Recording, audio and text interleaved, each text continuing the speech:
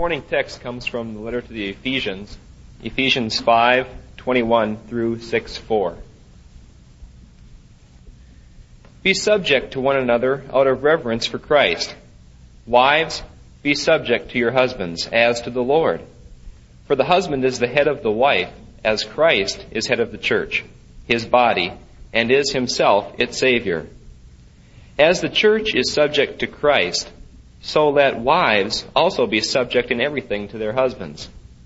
Husbands, love your wives, as Christ loved the church and gave himself up for her, that he might sanctify her, having cleansed her by the washing of water with the word, that he might present the church to himself in splendor, without spot or wrinkle or any such thing, that she might be holy and without blemish. Even so, husbands should love their wives as their own bodies. He who loves his wife loves himself. For no man ever hates his own flesh, but nourishes and cherishes it, as Christ does the church, because we are members of his body. For this reason a man shall leave his father and mother and be joined to his wife, and the two shall become one flesh. This mystery is a profound one, and I am saying that it refers to Christ and the church. However, let each one of you love his wife as himself, and let the wife see that she respects her husband. Children, obey your parents in the Lord, for this is right. Honor your father and mother. This is the first commandment with a promise, that it may be well with you and that you may live long on the earth. Fathers, do not provoke your children to anger, but bring them up in the discipline and instruction of the Lord.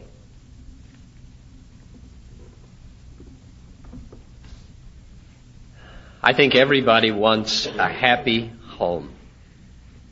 And not only a happy home, I think most people want a family with purpose and destiny and direction that goes beyond just the satisfying of our immediate personal desires or needs. We want homes where every person flowers rather than fades. We want homes where the aroma of respect is present rather than the odor of continual belittling. We want homes where there's laughter instead of bitterness, and eye-to-eye conversation instead of passing incidental comments along the way.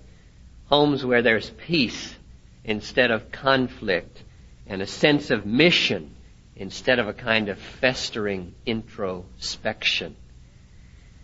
And the importance of family life in society and in the church can scarcely be exaggerated. Oh, how crucial to the development of the personhood of little children is the home in which they grow up.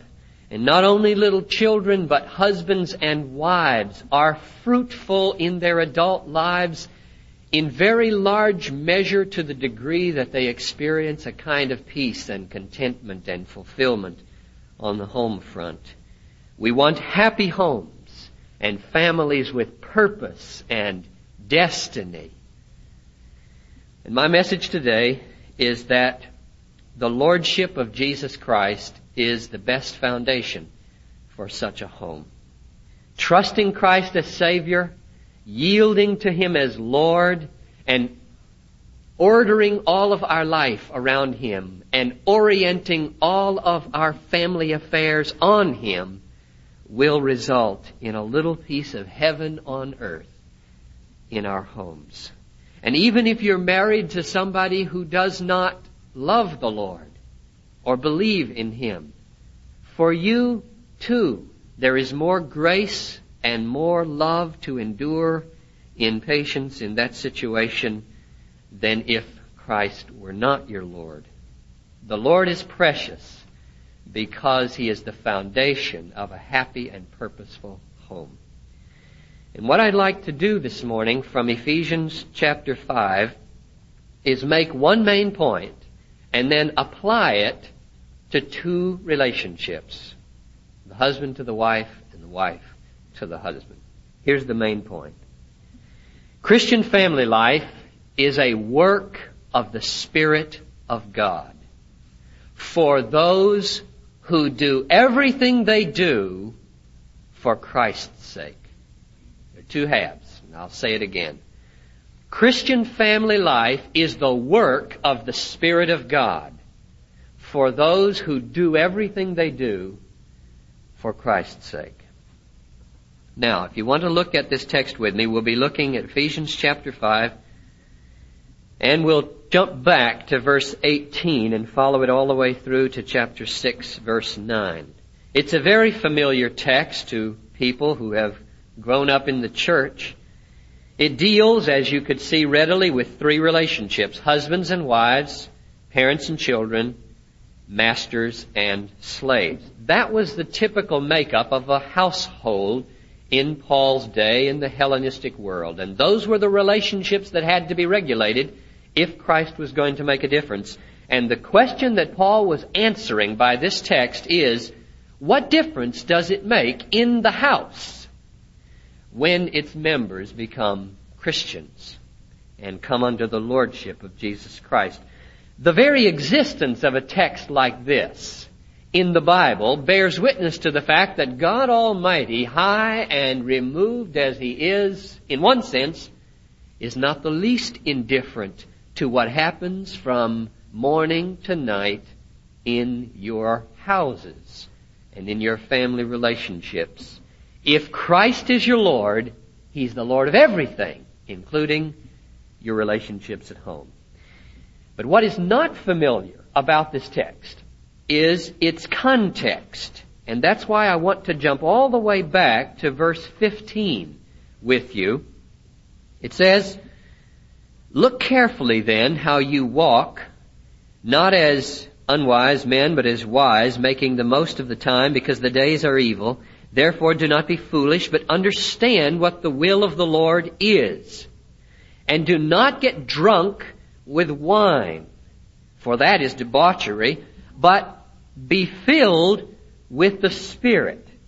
And then comes a series of phrases which tell us the effect of being filled with the Holy Spirit of God, which we receive when we accept Christ as Savior and Lord. Notice what they are.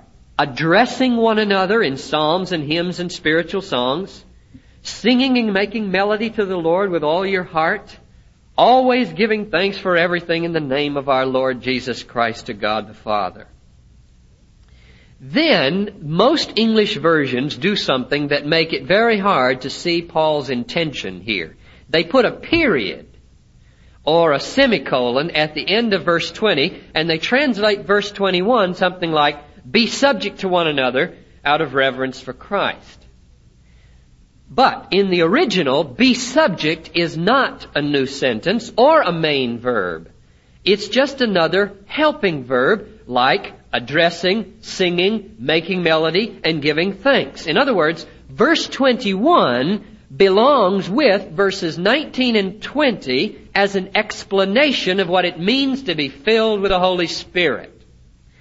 So it would read like this, literally, "Be filled with the Spirit, addressing one another in psalms and hymns and spiritual songs, singing and making melody to the Lord in your heart, always and for everything giving thanks in the name of the Lord Jesus to God the Father, being subject to one another out of reverence for Christ."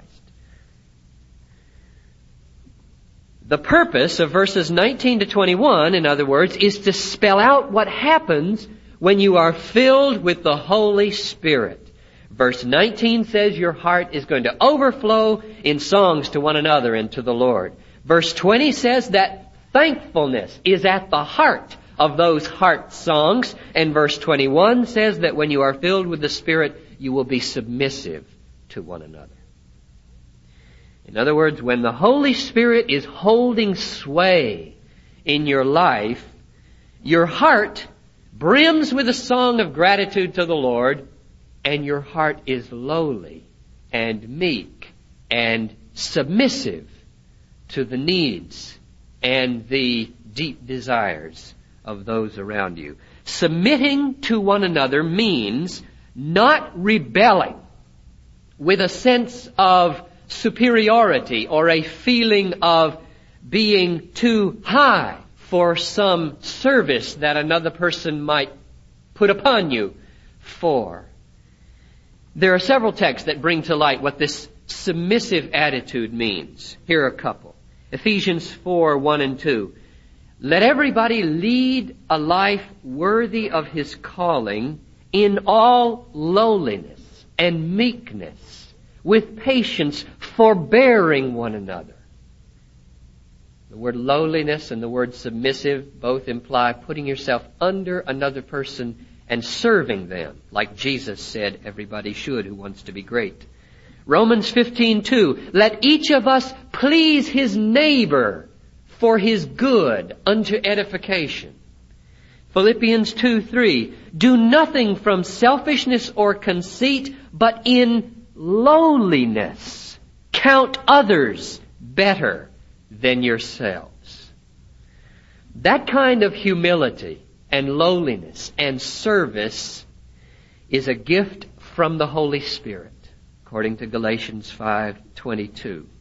That kind of readiness to honor rather than be honored, serve rather than be served, does not flow out of a normal human heart. It flows out of a new heart, born again by the Holy Spirit and filled with His way.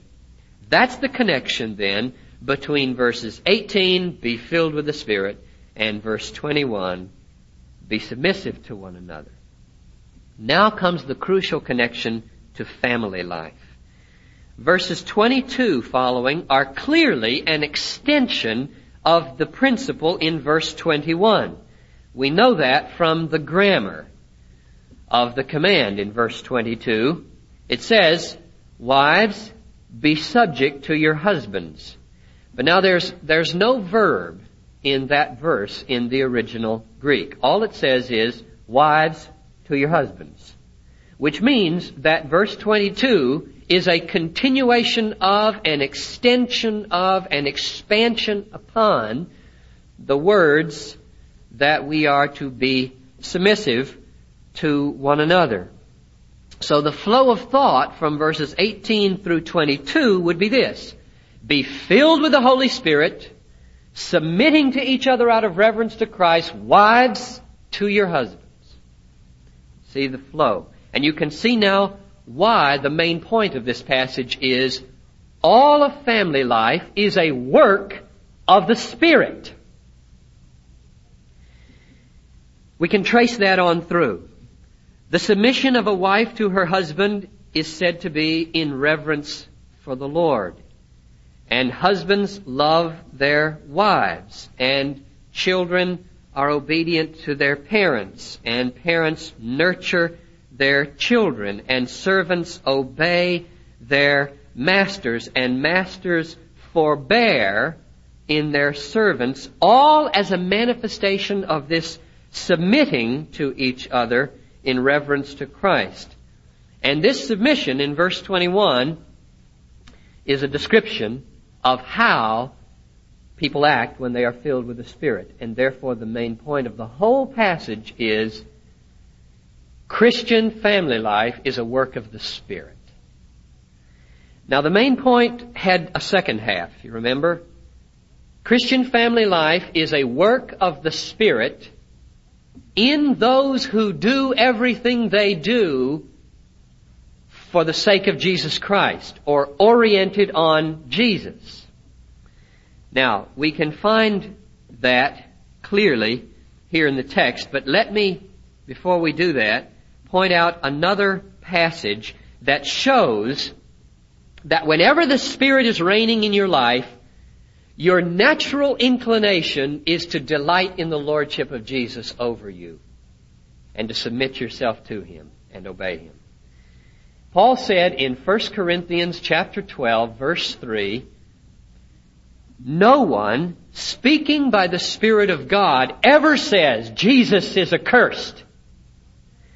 And no one can say Jesus is Lord except by the Spirit.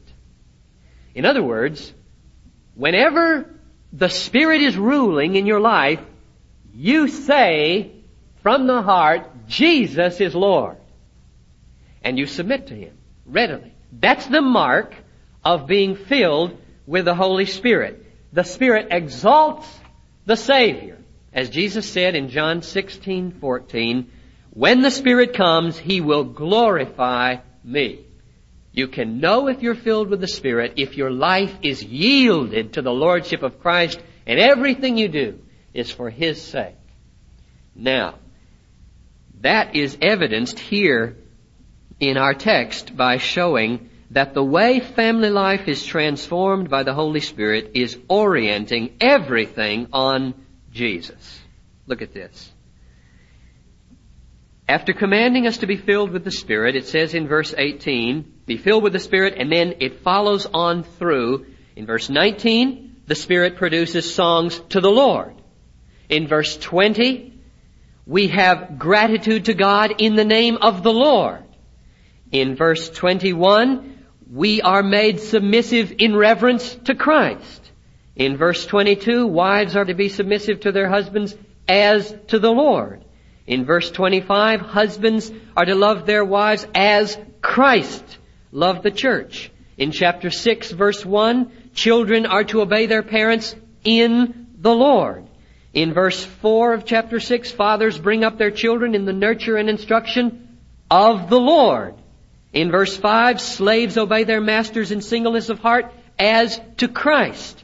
And in verse 9, masters leave off threatening because they have a master, a Lord in heaven. When a family is filled with the Holy Spirit, everything is oriented on Jesus. From the most important decision to the smallest. And so the main point of the passage, I believe, once more, is Christian family life is a work of the Spirit of God among those who do everything they do for Christ's sake. And now I want to look briefly at a word to husbands and a word to wives to see how this principle comes into practical application in the Apostles' teaching. First, a word to husbands. Be filled with the Spirit.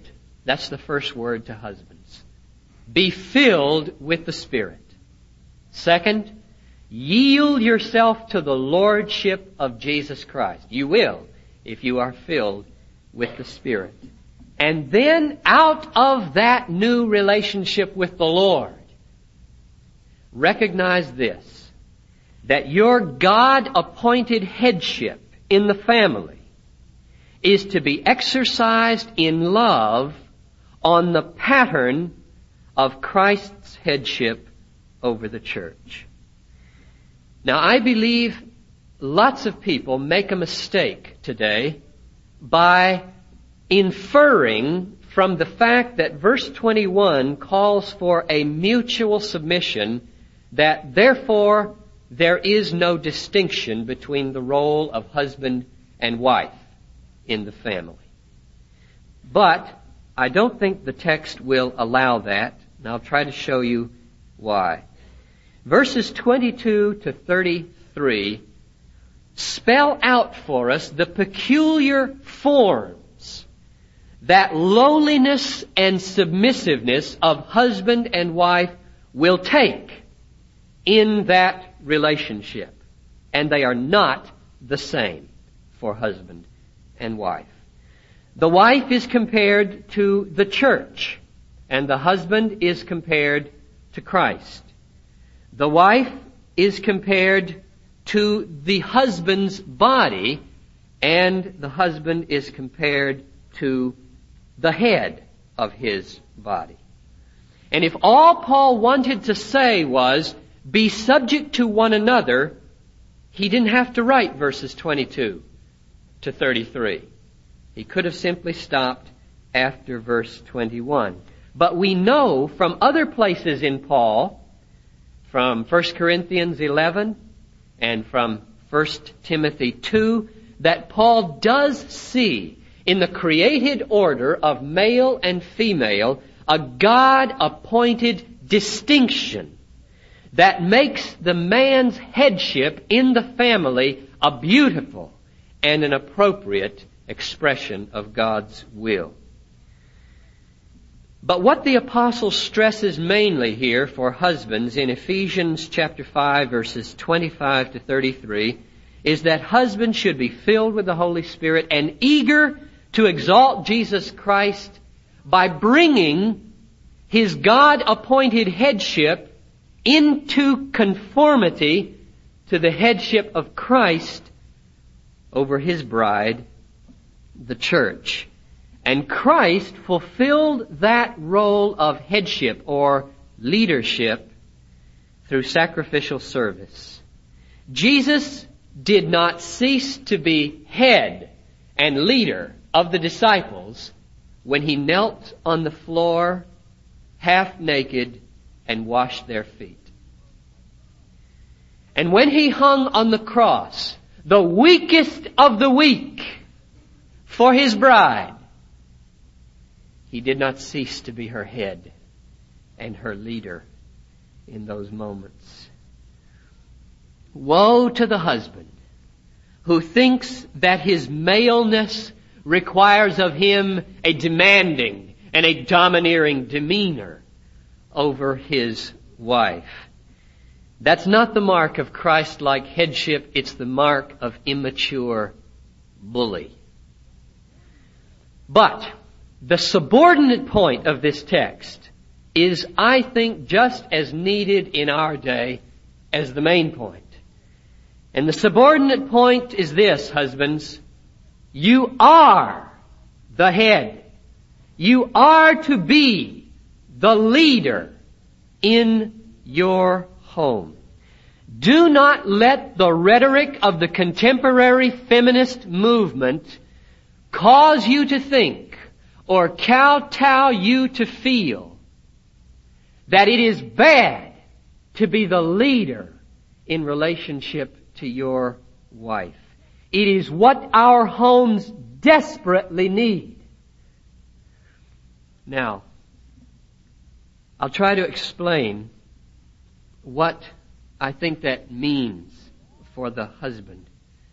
For all your meekness, which the Holy Spirit gives, for all your servanthood, which you have in emulation to Jesus Christ, and for all your submission to your wife's deepest desires and needs, you are still the head and the leader. And what I mean by that is this. It is you who should take the lead in the things of the Spirit. It is you who should take the lead in family prayer and Bible study and worship. It is you who should take the lead in giving the family a vision and in giving moral direction to the family and in governing its peace and its holiness. And I have never yet met a woman who chafes under that leadership in the Holy Spirit. And if there's a woman in this room who does, I want you to talk to me afterwards, so I will never say that again. But I know many women who are so unhappy because their husbands will not lead. They have no moral vision for their family. They have no sense of spiritual direction, and therefore, of course, they can't lead. They don't know where they're going. They don't know what they want the family to be. You've seen the Camel cigarette billboards around town with the curly-headed, bronze-faced, macho man with the cigarette hanging out of the side of his mouth, tooling around his Jeep. And it says, where a man belongs. You know what I pray when I think about that sign? I pray, God, make Bethlehem a church filled with men who, when they see that sign, say, to hell with such lies. Men who know that where a man belongs is on his knees beside his wife, leading in prayer. Where a man belongs is by the bed of his children, leading them in devotion and prayer. Where a man belongs is in the driver's seat, leading his family to the house of God. Where a man belongs is up early before the family, seeking the Lord for a vision for where the family should go and what direction we should have in the Holy Spirit. That's where a man belongs. And oh, I hope you're not so easily duped by the people of our day that it should be any otherwise. That's my word to husbands. And now a brief word to wives.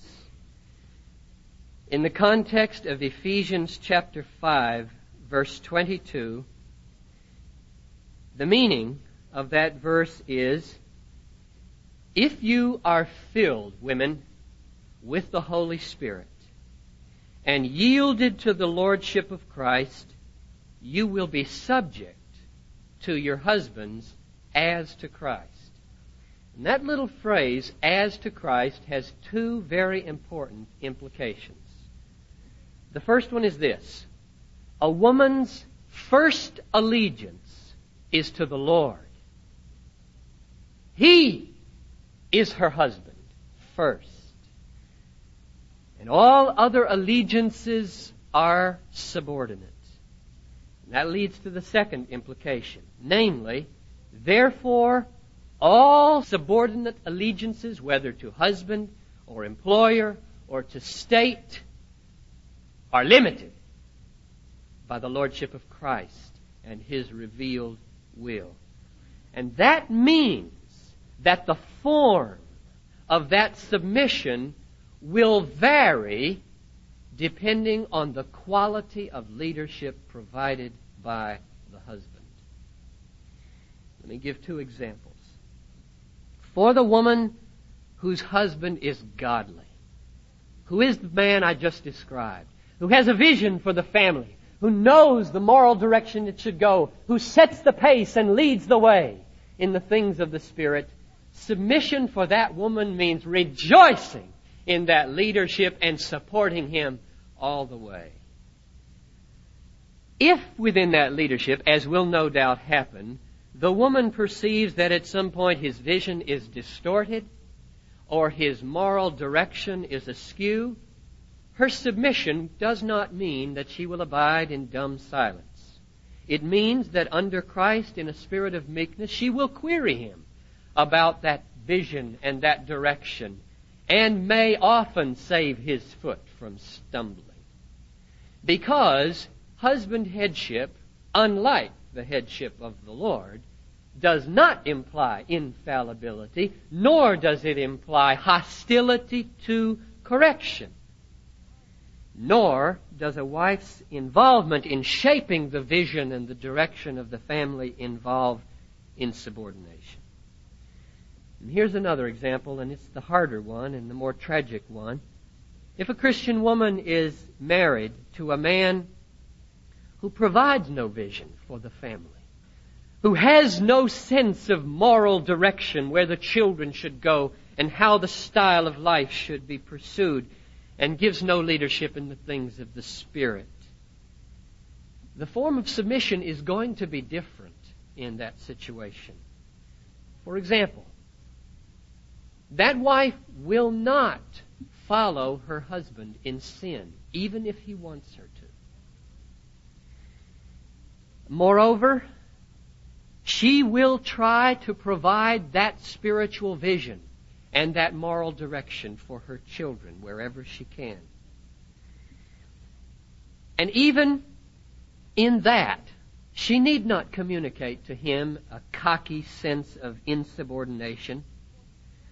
Even when she must, for Christ's sake, do what he does not approve of, she can try to explain in what Peter calls a tranquil and gentle spirit that she does not do it because she wants to go against him, but because she's bound to Jesus.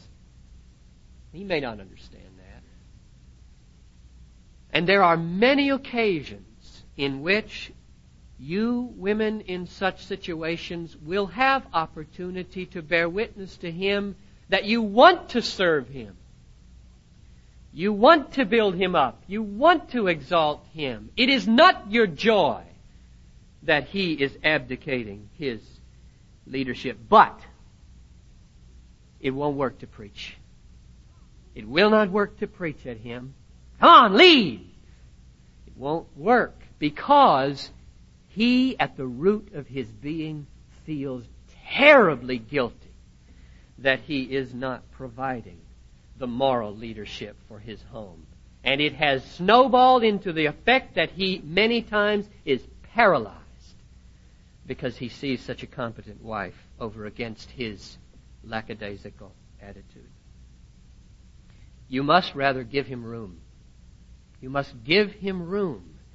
And in prayer and quietness, as Peter says, win Him by the power of sacrificial love. And so in conclusion, these words. God has ordained a pattern of headship and submission, of leadership and of joyful support for that leadership in the Christian family. He has conceived it. He has revealed it for our joy and for our purposefulness and usefulness in the world. It is the work of the Spirit for those who are yielded to Christ and do everything for His sake. And therefore I close with this appeal.